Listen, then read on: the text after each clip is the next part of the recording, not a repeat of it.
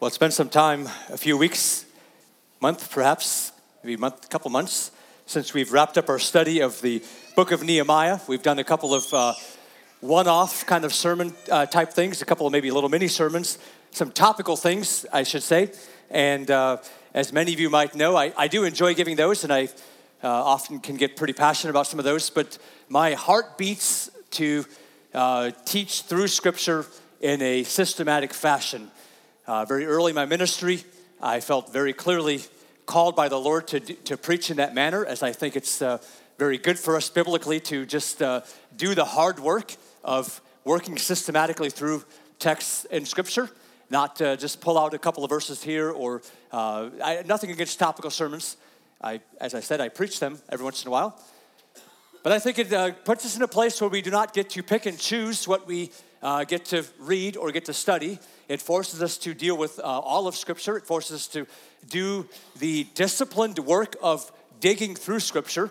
I think it's mostly tongue-in-cheek, but I sometimes, hear comments or receive grief from how long it takes us to work through books of the Bible.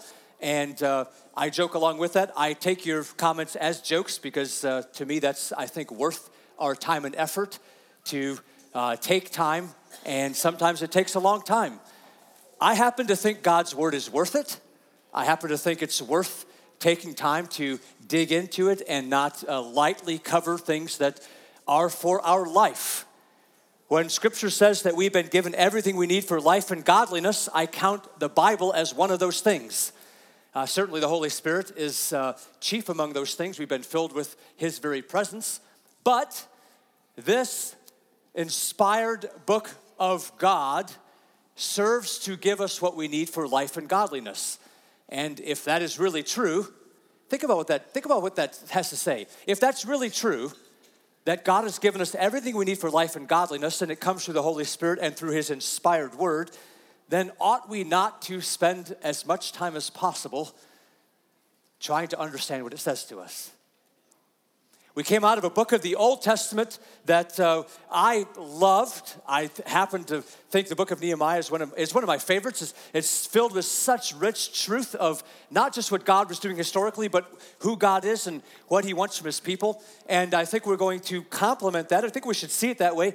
Complement that with an incredible book from the New Testament that is going to help flesh out what it looks like for us as God's people to live with those walls put up around us. So if you have not done so already, open your Bibles to the book of Ephesians. We're going to start today embarking on a journey through this letter. It's not a very long letter, so it won't take us a real long time to get through. I'm, at this point, estimating somewhere around 30 messages from the book of Ephesians. So that'll take us half a year or more, probably. Maybe about a year by the time we're all done, with a few things thrown in for extra breaks that we have. Paul's letter to the book of Ephesians. I've entitled my entire message, my entire series, Walk as Children of Light. Now that specific reference does come from Ephesians. It comes from late in the book, Ephesians chapter 5, verses 8 to 10, where Paul says we should walk as children of light, for the fruit of light is found in all that is good and right and true, and try to discern what is pleasing to the Lord. So Paul inserts a parenthetical statement in there. So he's just declaring what he means when he says, walk as children of light, because he says in light, that fruit of light is where we find all the things that are good and right and true. So as a basic premise, I hope you can agree with this, but as a basic premise, we want to walk. We want to move through life. We are active. We don't just sit there. We don't just hide in our homes. We are active. We're walking. We're active as God's people, and we want to be active in the things that are good and right and true. There's plenty of things in our world that are not good and are not right and are not true, right? We want to walk as people who are good and right and true, which is what Paul is putting together as saying, walk as children of light. There's so much richness in that phrase by itself. Walk as children. We are God's children. Walk as God's children in the light. And by the way, he follows it up and he says, walk as children of light and try to discern what is pleasing to the Lord. In some way, I chose this as a title for the entire series because in some way, this is a bit of a summary of the positioning we are to put ourselves into. Much of this book is concerned with what the body of Christ, the church of Christ, the bride of Christ, the building of Christ. Pick whatever phrase, all those are used here in this book, by the way. Pick whatever phrase you want. But the people of God, the people who call themselves the followers of Jesus, in some way, this is a summary of our position. How we position ourselves. We want to be walking as children of light. We want to try to figure out what God says is pleasing to Him. I think right away, by the way, if you are at all paying attention in any way, I think right away there's all kinds of things that should be happening in our heads, our brains, as we think of just that basic statement. That is the summary of our position, of how we look at ourselves. I've made this statement before, and I'll say it again. I think we spend a lot of time as believers trying to figure out what we can get away with and still be okay. And this simple statement that Paul writes out in Ephesians chapter 5, verses 8, last part of 8, 9, and 10, blows that whole mindset out of the water. Shows us from the very get-go that we are positionally not correct if that's where we're at. That we are going to see what we can get away with and still be okay. Think of all the discussions or arguments or things you might have with your believing friends or non-believing friends on what you can do and what you can get away with, or how far we can get, or how close we can get to the line, or whether it's okay to do this or not okay to do that. Now, I want to be fair. Maybe not all that's from that position or that perspective, but much of that is from the perspective of what can I get away with and still be okay. And when I say that our basic position as children of light is that we should try to figure out what pleases God, that flips that completely upside down, right? It now means or maybe not upside down. It now means if we were facing this way before, seeing what we could get away with and still be okay, we're now turned this way and saying, God, how can I please you? Do you see how that's different? Do you see how that statement's different? That mindset's different? That position is different? I'm not saying, what can I get away with and still be saved? I'm saying, how can I best please you, God?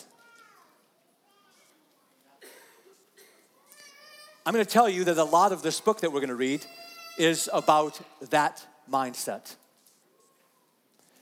The people of God should have that position, that we want to walk as children of light, because in the light we find all that's good and right and true. And the people of God try to discern what is pleasing to the Lord.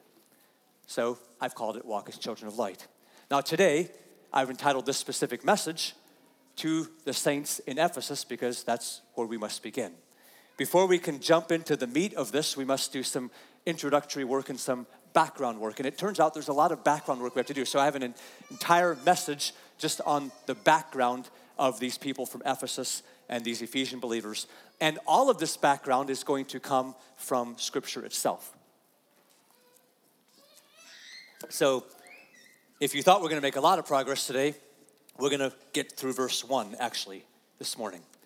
Paul says, and he writes this, Paul, an apostle of Christ Jesus by the will of God, to the saints who are in Ephesus and are faithful in Christ Jesus. So, obviously, it doesn't take a whole lot of explanation, right?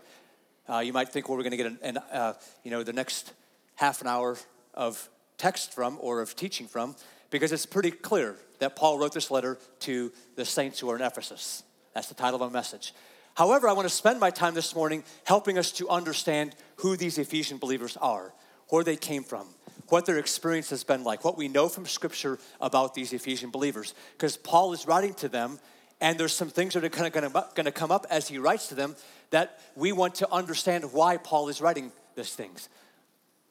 Now, we also want to do that so it helps us make sense to us and how we apply it to us. So, I want to just spend some time walking through in background from Scripture who these Ephesian believers are and what we know about them. It's the saints that he's writing to. You have a handout on the backside of your bulletin if you care to follow along. Everything there, every scripture we're going to read, every point I'm going to make for the most part is right there. Now, I like to try to couple things visually with what we're doing. So I like to use maps. I'm a little bit of a map nerd, so you may not be, but I'm a little bit of a map nerd. I love looking at maps and studying maps. So we're going to look at a map today to help us figure out where we are talking about and what we are talking about and who we are talking about. I circled, if you're looking on the map, I circled where the city of Ephesus is. I don't know how well you can see that. It is what is known as Asia Minor in the Bible. It is this little peninsula that sticks out from the mainland of Asia. I think there's a pointer on here somewhere. I don't know if I can know how to, there we go. Down here is where Jerusalem is, so in this bottom corner. So this is like a lot of the New Testament action takes place down here.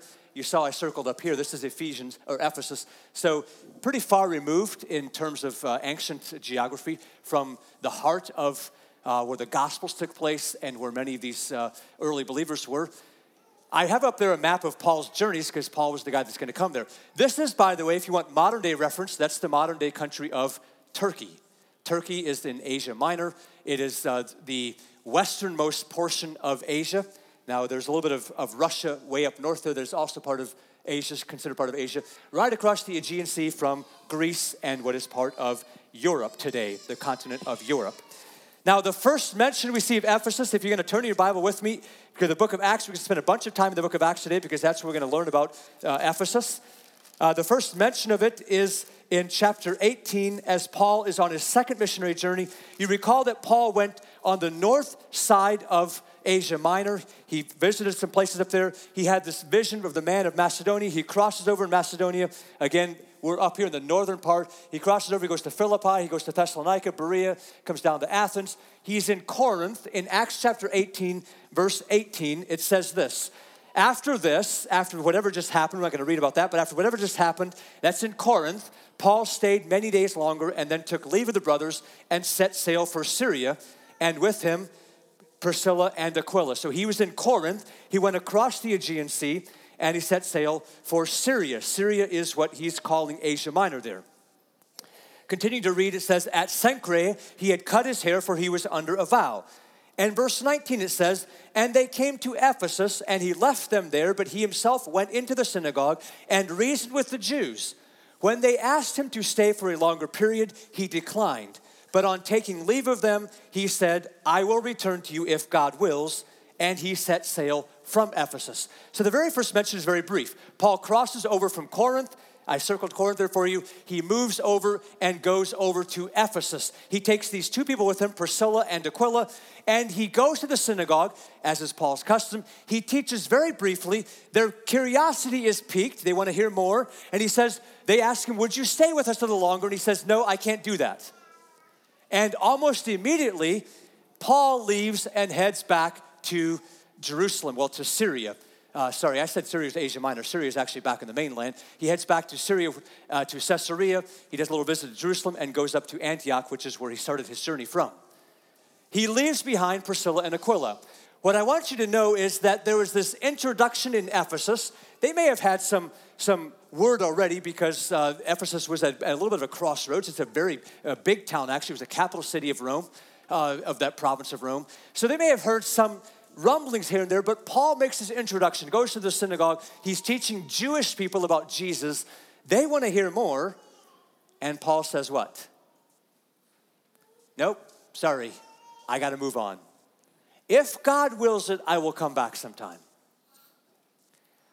I always like pointing out things like this because I think we sometimes have this sort of default understanding that if somebody wants to hear more, then I should be the one that tells them. And I find it fascinating in several instances in Jesus' ministry, people wanted him to stay longer and he said, nope, I have to go on. And now here in Paul's ministry, we see the same thing.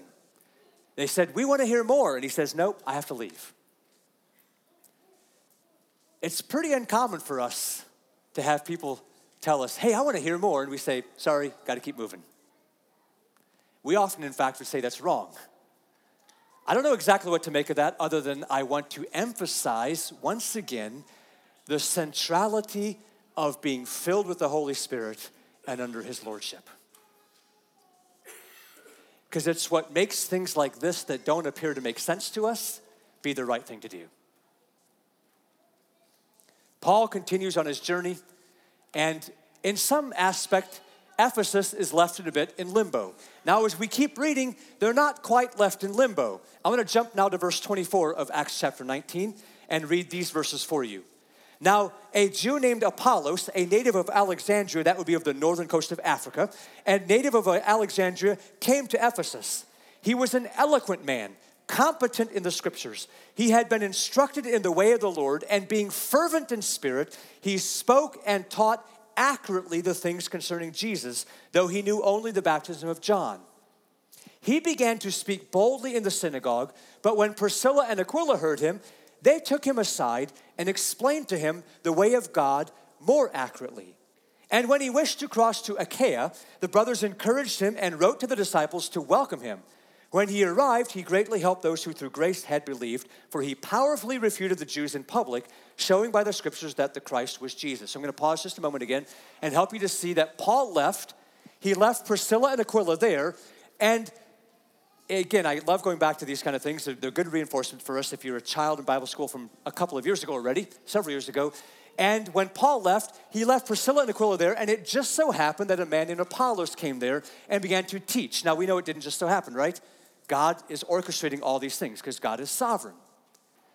But Apollos is there, and I love this description of Apollos because it says that he was full of the Spirit, he's fervent, and he taught accurately the things of God, although we understand that he did not actually know the fullness of that yet. He knew everything pointing to Jesus. He did not know Jesus had come, or that Jesus had died and was resurrected, and that Jesus was now effective, that he had brought this new way of living around.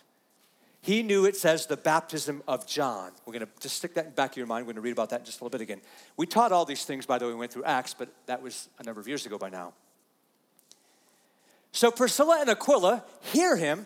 They know the truth of Jesus. They're acquainted with Jesus. They're followers of Jesus. Paul left them behind, and they take Apollos aside, and they explain to him more accurately. They say, hey, this Jesus you're talking about, he's been here. Like, his ministry, they filled up the rest of the Gospels for Apollos. And Apollos actually does the opposite thing that Paul did. He goes back to Corinth. We're going to read that in the very next verse, by the way. But I want you to see that while all that was happening, Paul is not just twiddling his thumbs. He went back to Syria. He went back to Jerusalem. He went up to Antioch. And very shortly thereafter, he begins to make another trip overland to come back to this place. Now, I'm going to switch maps. This time I'm going to show you what is showing Paul's third missionary journey. Again, I'm going to circle to you the city of Ephesus so you know exactly where that's at. What we're talking about is on the coastline. It is about a mile off the coast of the Aegean Sea there in Asia Minor, modern-day Turkey. Now let's continue reading. Acts chapter 19. We're just going to keep right on reading through because here's where we read the background of what happened with these Ephesian believers. Acts 19, verse 1. And it happened that while Apollos was at Corinth, remember he had just left and went over across the Aegean to Corinth, where Paul had originally come from before he went to Ephesus, that Paul passed through the inland country and came to Ephesus. Now he comes back. He was there briefly. He left Priscilla and Aquila. He traveled, took some time, and now he comes back. And it says that there, when he came back to Ephesus, he found some disciples. So the seeds that he had begun to plant had brought some fruit. And he said to them in verse 2, did you receive the Holy Spirit when you believed? And they said, no, we have not even heard that there is a Holy Spirit. And he said to them, into what then were you baptized? They said, into John's baptism. And Paul said, John baptized with the baptism of repentance, telling people to believe in the one who was to come after him, that is Jesus. On hearing this, they were baptized in the name of the Lord Jesus. And when Paul had laid his hands on them, the Holy Spirit came on them, and they began speaking in tongues and prophesying. There were about 12 men in all. And he entered the synagogue, and for 3 months spoke boldly, reasoning and persuading them about the kingdom of God. But when some became stubborn and continued in unbelief, speaking evil of the way before the congregation, he withdrew from them and took the disciples with him, reasoning daily in the hall of Tyrannus. This continued for 2 years, so that all the residents of Asia heard the word of the Lord, both Jews and Greeks. So we'll catch my map up real quickly. While Apollos starts there, begins this work, makes some disciples, Priscilla and Aquila proclaim to him more fully the way of the Lord. He leaves, goes to Corinth. Paul is making an overland journey and returning back to Ephesus. Now, I remember this when we taught through Acts or studied Acts on Sunday morning a few years ago, that we read this text, and I remember saying things like this. These verses are good for us because I think they present questions to us. It clearly says that when Paul returns, he finds disciples. He finds those who are followers. But it also clearly says that at this point, they were not filled with the Holy Spirit. They were baptized in the baptism of John, which Paul says this way, that John baptized for repentance. So John, remember John's message, repent, the kingdom is at hand. Change your ways. God is going to do something through this man who's going to follow me. But that was all they had heard yet, or all they were baptized into. And Paul says John was pointing to this Jesus, and Jesus again, it's implied here, but Jesus again has now come. Because on hearing that, these believers now receive baptism in the name of the Lord Jesus Christ. They're no longer saying, I'm sorry. Think of it this way. They're not saying, before what Apollos was telling them, he said, you need to recognize your sinfulness before God. And they said, we recognize that. And we want to be, we're sorry about that. We want to repent of that. We want to do better. And they got baptized. But they were not yet filled with the Holy Spirit. And then Paul comes along and says, well, John was talking about repentance, but he was really pointing us to preparing the way for Jesus to come, and Jesus has now come. And when Jesus died and rose again, now all this is implied in this, but we know it from the rest of the New Testament. When Jesus died and rose again and ascended, he said, when I leave, who's going to come? The Holy Spirit's going to come. Now something is available, someone is available to you that has not been available. So if you want to repent of your sin, you now have a new covenant, a new way of living, a new way of being right with God. A new way of actually, if you paid attention to Chris's message last week, a new way of actually being able to do what God created you to do. That's called freedom in Christ. And that is by the Holy Spirit coming and taking up residence inside of you. So Paul baptizes them, and the Holy Spirit comes, and immediately they see signs. There was 12 of them. Immediately they see signs. It says they spoke in tongues, they prophesied, and then for 3 months, he goes into the synagogue. Remember, they asked him, the first time he was there, would you come back and teach us? He said, if God wills, I will. And God willed it. And he came back and he taught them for 3 months in the synagogue. Well, as is always the case when the truth of God comes to those who don't want to yield to God's truth, then there were some who said, I don't want to change. These were Jewish people. Some Jews who began to be stubborn and began to speak evil of what the book of Acts here, what Luke calls the way, the following of Jesus. By the way, I love that. I think we probably talked about that. But the way is because it indicates that there's something active about it. And again, I told you, my series is called Walk as Children of Light. Paul spends a lot of time in Ephesians talking about the fact that we are active. We are active. We're walking. We're not sitting. We're walking. And they began to speak evil of the way. So Paul withdraws from the synagogue, takes his disciples, the believers in Jesus, with him, and they don't stop meeting, do they? In fact, it says they begin to meet in this hall, this public hall, this hall of Tyrannus. And how long do they meet? Let's see how well you were paying attention when we read. How long do they meet? For 2 years. I stress that because I think we sometimes have this idea that Paul went along and planted a church, was there for a couple of weeks and went on, and then the church kept on thriving. We think Paul is this wonderful, and Paul was this wonderful man of God. But for 2 years, he was there planting this church, teaching them, drawing more believers. And a result of that was that throughout not just Ephesus, but the Asia Minor, that crossroads you see going north and south up the coastline, and this line that Paul actually would have gone through Laodicea, Colossae, through there, that the word began to spread. And all the people heard of the Lord Jesus. But we're not even fully there yet with what God was doing in Ephesus. I want you to hear this next part because I want to make the point that there were authentic, sincere, powerful conversions to Jesus Christ in the city of Ephesus. Let's keep reading in Acts chapter 19.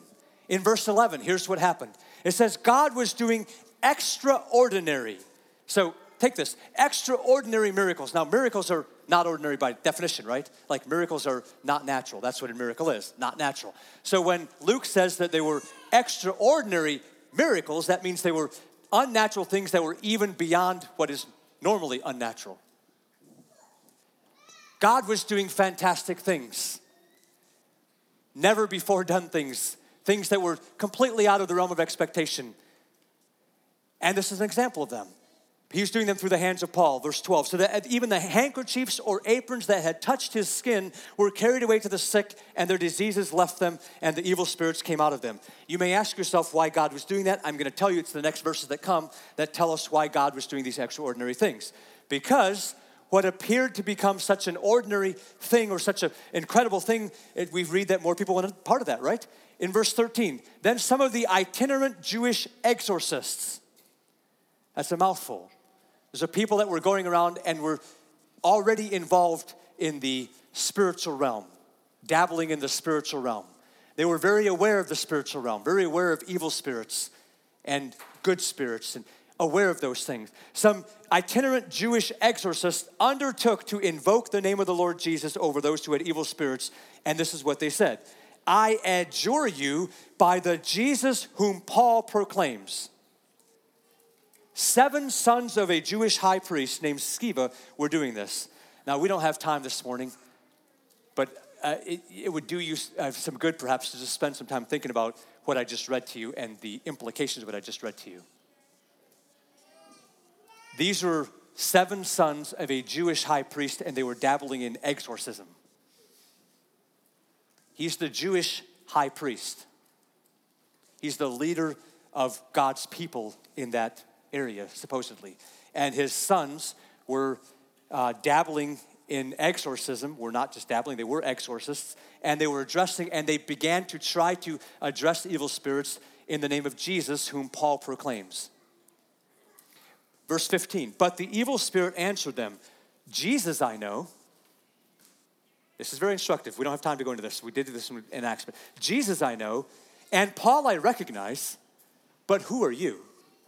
And the man in whom was the evil spirit leaped on them, mastered all of them, and overpowered them, so that they fled out of that house naked and wounded, 1 man against 7.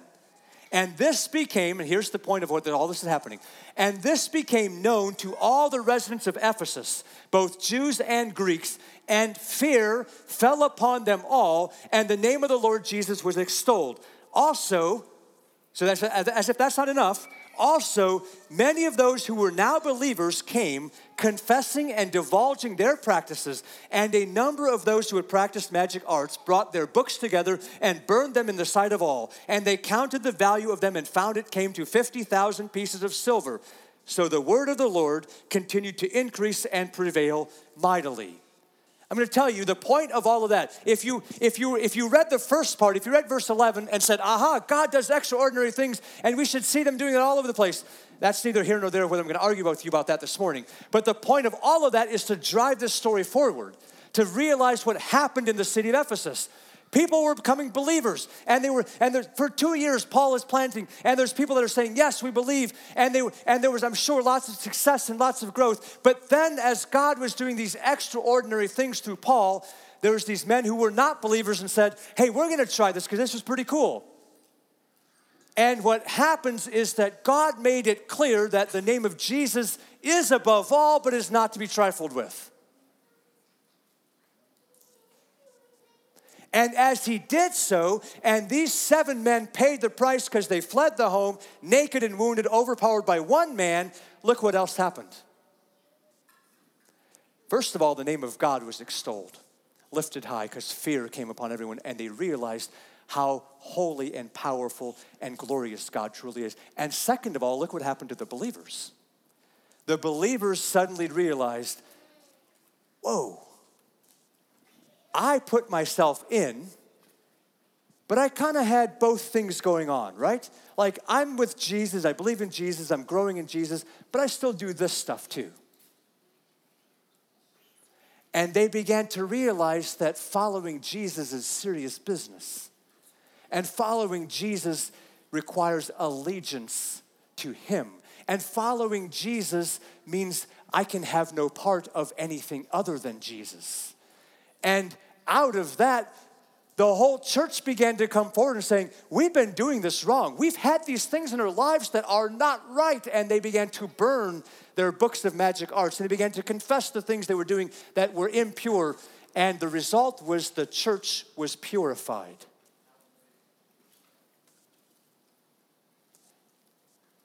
I'll tell you, from my estimation, in today's world, it is no different. If God begins to do extraordinarily mighty things, his goal is to bring glory and honor to his name and to purify his church. That the church realizes what a mighty, powerful God we have and what happens when we try to mix two things together that ought not to be. Paul would write to the Corinthians, do you not know that light has no fellowship with darkness?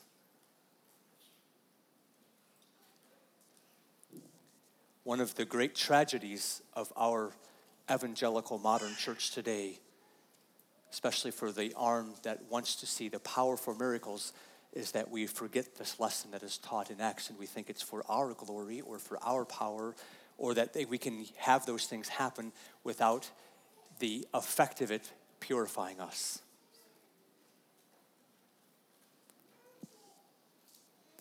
The church in Ephesus had authentic conversions. In fact, we know how authentic they were and how much this damaged the people who were unbelievers by the next text.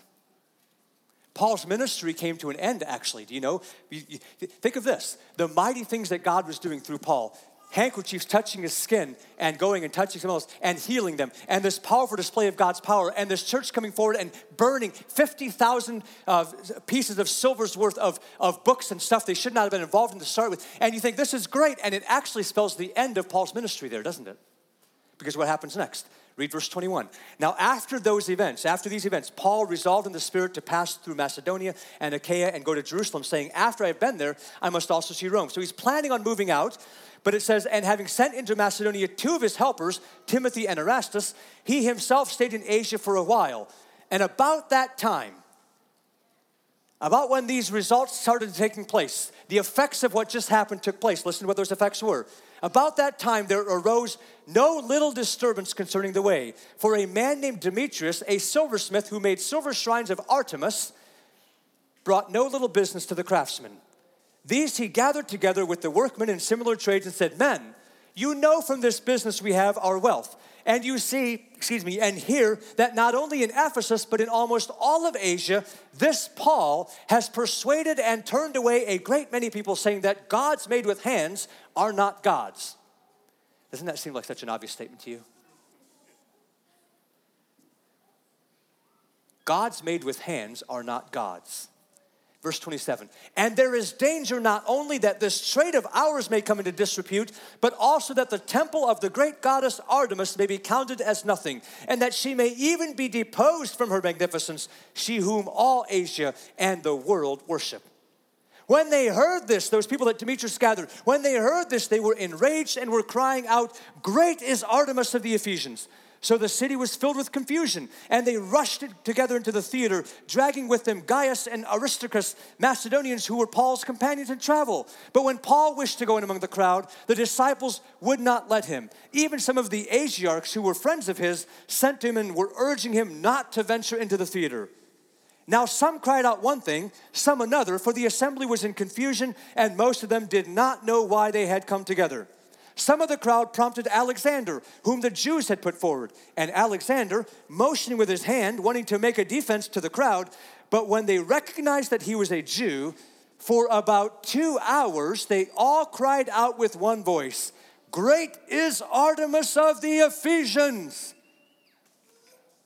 And when the town clerk had quieted the crowd, he said, men of Ephesus, who is there that does not know that the city of the Ephesians is the temple keeper of the great Artemis and of the sacred stone that fell from the sky?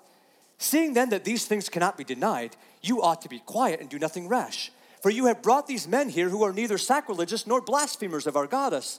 If therefore Demetrius and the craftsmen with him have a complaint against anyone, the courts are open and there are proconsuls. Let them bring charges against one another. But if you seek anything further, it shall be settled in the regular assembly. For we really are in danger of being charged with rioting today, since there is no cause that we can give to justify this commotion. And when he had said these things, he dismissed the assembly. There's so much more in there. There's so much we could talk about, but here's what I want you to know.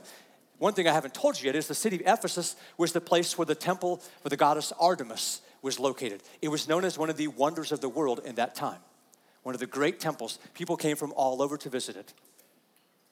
Artemis was supposedly the goddess of fruitfulness. Actually, if you want to have an Old Testament connection, she was actually borrowed from an Asiatic god who himself comes from what you read in the Old Testament, the goddess Ashtoreth. Remember reading about the Ashtoreth of the Sidonians? The same goddess, the same deity that's supposedly being worshipped. And this brought the city of Ephesus, the city of the Ephesians, brought them great wealth and recognition. Now, put some logical thinking together. We read in verses 11 through 20 that there was this great incident where this evil spirit overpowered this man, and then out of that came this great purifying of the church. And one of the next things we read about is that the silversmiths who were making little idols say, we're losing all kinds of business. Maybe not in its entirety, but who was buying all the things they were making? Now, certainly there were other people, but you know this effect that we read in verse 11 through 20, this authentic conversion had an incredible, real impact on the city of Ephesus. It changed the dynamic of that city. So much so that those who were not believers and who made their living by selling little shrines and articles that went with those the idols, the goddess of the goddess Artemis, so much so that they were losing their livelihood. Now, you can read everything you want about the great riot, but the end result of it is that after that uproar ceased, we read in verse 1 of chapter 20, Paul sent for the disciples, and after encouraging them, he said farewell and departed for Macedonia. He left because the riot was so great. Now, he also left, as you read, there's a reason I think it says in verse 21 that Paul has already been led by the Spirit, because we don't want to have the mistaken identity that Paul was not allowed to minister somewhere that God still wanted him to be. God was moving him along. But the story is there to help us see how dramatically the people of Ephesus changed. I'm going to try to tie all this together here. Now, Paul, he travels up. You see the map there. He travels up, goes through Europe, goes all the way back down into the isthmus there, into Greece, modern-day Greece, goes right back up. He comes back, and as he travels back to Jerusalem, remember that's his intent. He wants to go to Macedonia, Achaia, and then back to Jerusalem. He eventually wants to be in Rome. If you know from the book of Acts, he is going to end up there. Not maybe how most of us would like to end up there, but he's going to end up there in chains. As he sails back to the Syrian coast and eventually to Jerusalem, we have one more interaction that happens with Ephesus on his way back. Now, Paul does not go to Ephesus again, but he actually stops at this little town called Miletus. In Miletus, he sends for the Ephesian elders. If you flip in your Bible, or for me it's flipping a page, it may not be for you. In Acts chapter 20, and I want to read these verses to you. Again, a lot of background. Hopefully you don't have to make a lot of comments about this. In verse 17, as Paul is on his way back to Jerusalem, it says, now from Miletus he sent to Ephesus and called the elders of the church to come to him. So the church is established. Paul was there for almost 3 years, actually. The church is established. There's elders there. He had sent some of his own followers, disciples, back there to give leadership there. When they came to him, he said to them, here's his conversation with the Ephesian elders. You yourselves know how I lived among you the whole time from the first day that I set foot in Asia, serving the Lord with all humility and with tears and with trials that happened to me through the plots of the Jews. How I did not shrink back from declaring to you anything that was profitable and teaching you in public and from house to house, testifying both to Jews and to Greeks of repentance toward God and of faith in our Lord Jesus Christ. By the way, can I just loop back one more time? That first piece, it's specifically stated this way because that first piece was what the disciples knew when they had the baptism of John, the repentance toward God. It's the second piece of faith in the Lord Jesus Christ that Paul brought to them when they got baptized and were filled with the Holy Spirit. Verse 22, and now, behold, I'm going to Jerusalem, constrained by the Spirit, not knowing what will happen to me there, except that the Holy Spirit testifies to me in every city that imprisonment and afflictions await me. But I do not account my life of any value, nor as precious to myself, if only I may finish my course and the ministry that I received from the Lord Jesus, to testify to the gospel of the grace of God. And now behold, I know that none of you among whom I have gone about proclaiming the kingdom will see my face again. It's a pretty bold statement there. Therefore, I testify to you this day that I am innocent of the blood of all, for I did not shrink back from declaring to you the whole counsel of God. And he gives them some instruction. Pay careful attention to yourselves and to all the flock in which the Holy Spirit has made you overseers, to care for the church of God, which he obtained with his own blood. I know that after my departure, fierce wolves will come in among you, not sparing the flock. And from among your own selves will arise men speaking twisted things to draw away the disciples after them. Therefore, be alert, remembering that for 3 years I did not cease night or day to admonish everyone with tears. And now I commend you to God and to the word of his grace, which is able to build you up and to give you the inheritance among all who are sanctified. I coveted no one's silver or gold or apparel. You yourselves know that these hands ministered to my necessities and to those who were with me. In all things I have shown you that by working hard in this way, we must help the weak and remember the words of the Lord Jesus, how he himself said, it is more blessed to give than to receive. Verse 36, and when he had said these things, he knelt down and prayed with them all. And there was much weeping on the part of all. They embraced Paul and kissed him, being sorrowful most of all because of the word he had spoken, that they would not see his face again. And they accompanied him to the ship. I'm trying to give you a glimpse of the life, the birth of the church and the life of these Ephesian believers, because Paul is going to write them a letter, right? This letter that we're going to study in the next coming weeks, he was written to these people we're reading about. Paul's first appearance, Paul's second appearance, the work that Apollos began, Paul's second appearance, and the church that came forth out of that, and this incredible purifying movement that happened, these authentic conversions that happened. And Paul moves on because of this big riot that they stood in the face of. And he comes back, and now he's giving them some charges. We know, by the way, that his charges came true because we read when Paul is instructing Timothy. Let me just flip there real quick. When Paul is writing to Timothy in 1 Timothy chapter 1, he says this. He says, verse 3, as I urged you, to Timothy, as I urged you when I was going to Macedonia, remain in Ephesus so that you may charge certain persons not to teach any different doctrine, nor to devote themselves to myths and endless genealogies, which promote speculation rather than the stewardship from God that is by faith. And he goes on, you read the letter of 1 Timothy, you see that what Paul predicted, in fact, came true. Well, after he left, there were people that rose up among them. There were wolves that came from the outside, but there were also people that came up from among them who would seek to draw them away from the faithful teaching that Paul had left with them with. Let me give you one more picture this morning. It's time to wrap this up, but I'm going to change the map one more time. Again, you see Turkey. You see Asia Minor.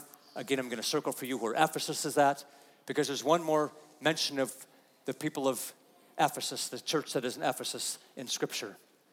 And we know what a devastating effect these wolves were having that came from the outside, and what a devastating effect these people who taught false doctrine that came up from the inside were having. Because Jesus, when he reveals to John what is going to happen, and before he does that, with Jesus' return, he has a message for the churches, and one of those churches he has a message for is the church at Ephesus. And he says these things. This is from Revelation chapter 2, the first 7 verses. To the angel of the church in Ephesus, same city, group of believers. Now, whether it's the exact same group of believers, or as I tend to think of it as time went on, this group of believers, this church at Ephesus, here's what Jesus says. Write to them, the words of him who holds the 7 stars in his right hand, who walks among the 7 golden lampstands. He's just referring to himself. The words of Jesus. I know your works, your toil and your patient endurance, and how you cannot bear with those who are evil, but have tested those who call themselves apostles and are not. So they're doing the work, right? They're working hard. In fact, they're even calling out those who say they're from God and aren't. And you found them to be false, he says. Verse 3, I know you are enduring patiently and bearing up for my name's sake, and you have not grown weary. But I have this against you, that you have abandoned the love you had at first. Remember, therefore, from where you have fallen. Repent and do the works you did at first. If not, I will come to you and remove your lampstand from its place, unless you repent. Yet this you have. You hate the works of the Nicolaitans, which I also hate. He who has an ear, let him hear what the Spirit says to the churches. To the one who conquers, I will grant to eat of the tree of life, which is in the paradise of God. There's much more we have to do in sort of introductory work. We're going to spend some more time next week in introducing the themes of the book of Ephesians. Won't take time to do it today. But I wanted to encapsulate some background work so that you can have in mind who these Ephesian believers are that Paul is writing to. We see them on a journey of the church being planted and of great, incredible growth and of purity and of devotion to Jesus. We see them being warned, we see them carrying out, and we see them doing works, and Jesus reflects to these things as he speaks to them in Revelation. He says, I know that you are working hard, you're enduring patiently, you're bearing up for my name's sake, you're not growing weary, you're testing those who are apostles, but, and I have in mind, as I lay over Revelation chapter 2, I have in mind this great scene of this bonfire. That as they realized how precious and how great and mighty God is in this Jesus whom they serve, and they willingly divulged their practices, and they burned their books of magic arts, and they purified themselves, that was done out of devotion to their master. And I overlay these words where Jesus comes to them at some point and says, church, you have lost that love. You're working hard. You're trying to identify the places that the church has gone wrong and where you're trying to identify false teaching. And I commend that in some way, but I have this against you. It is from these words as we study the book of Ephesians and hear the things that Paul is addressing to them that enables us to say, we want today, we, church at Riverview, we want to study these words. We want to put into practice this practical advice, knowing more than anything that the central message of Ephesians is that Jesus Christ is the glorified head of the church, and it is our devotion to him that puts us in the place where we ought to be.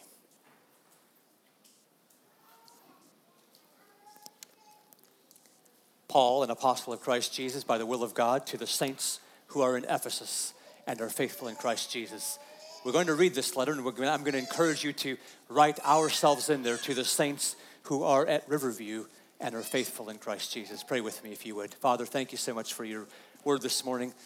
May you be preparing us, our hearts, Father, to engage in a study of the book of Ephesians, not just to understand grammatically how the words relate and to understand these great truths that God is saying through Paul, that you were saying through Paul, and not even just to understand how they apply to the people of Ephesus, but for us to learn who we are in Christ. And for us to grow in our love for you, our devotion to you, that out of that love and devotion comes a pure bride waiting for the return of its master, of its husband, of her husband. A church who is walking as children of light, full of what is right and good and true, and trying to discern what is pleasing to you, God, for you are the one we exist to please. God, we praise you in Jesus' name. Amen.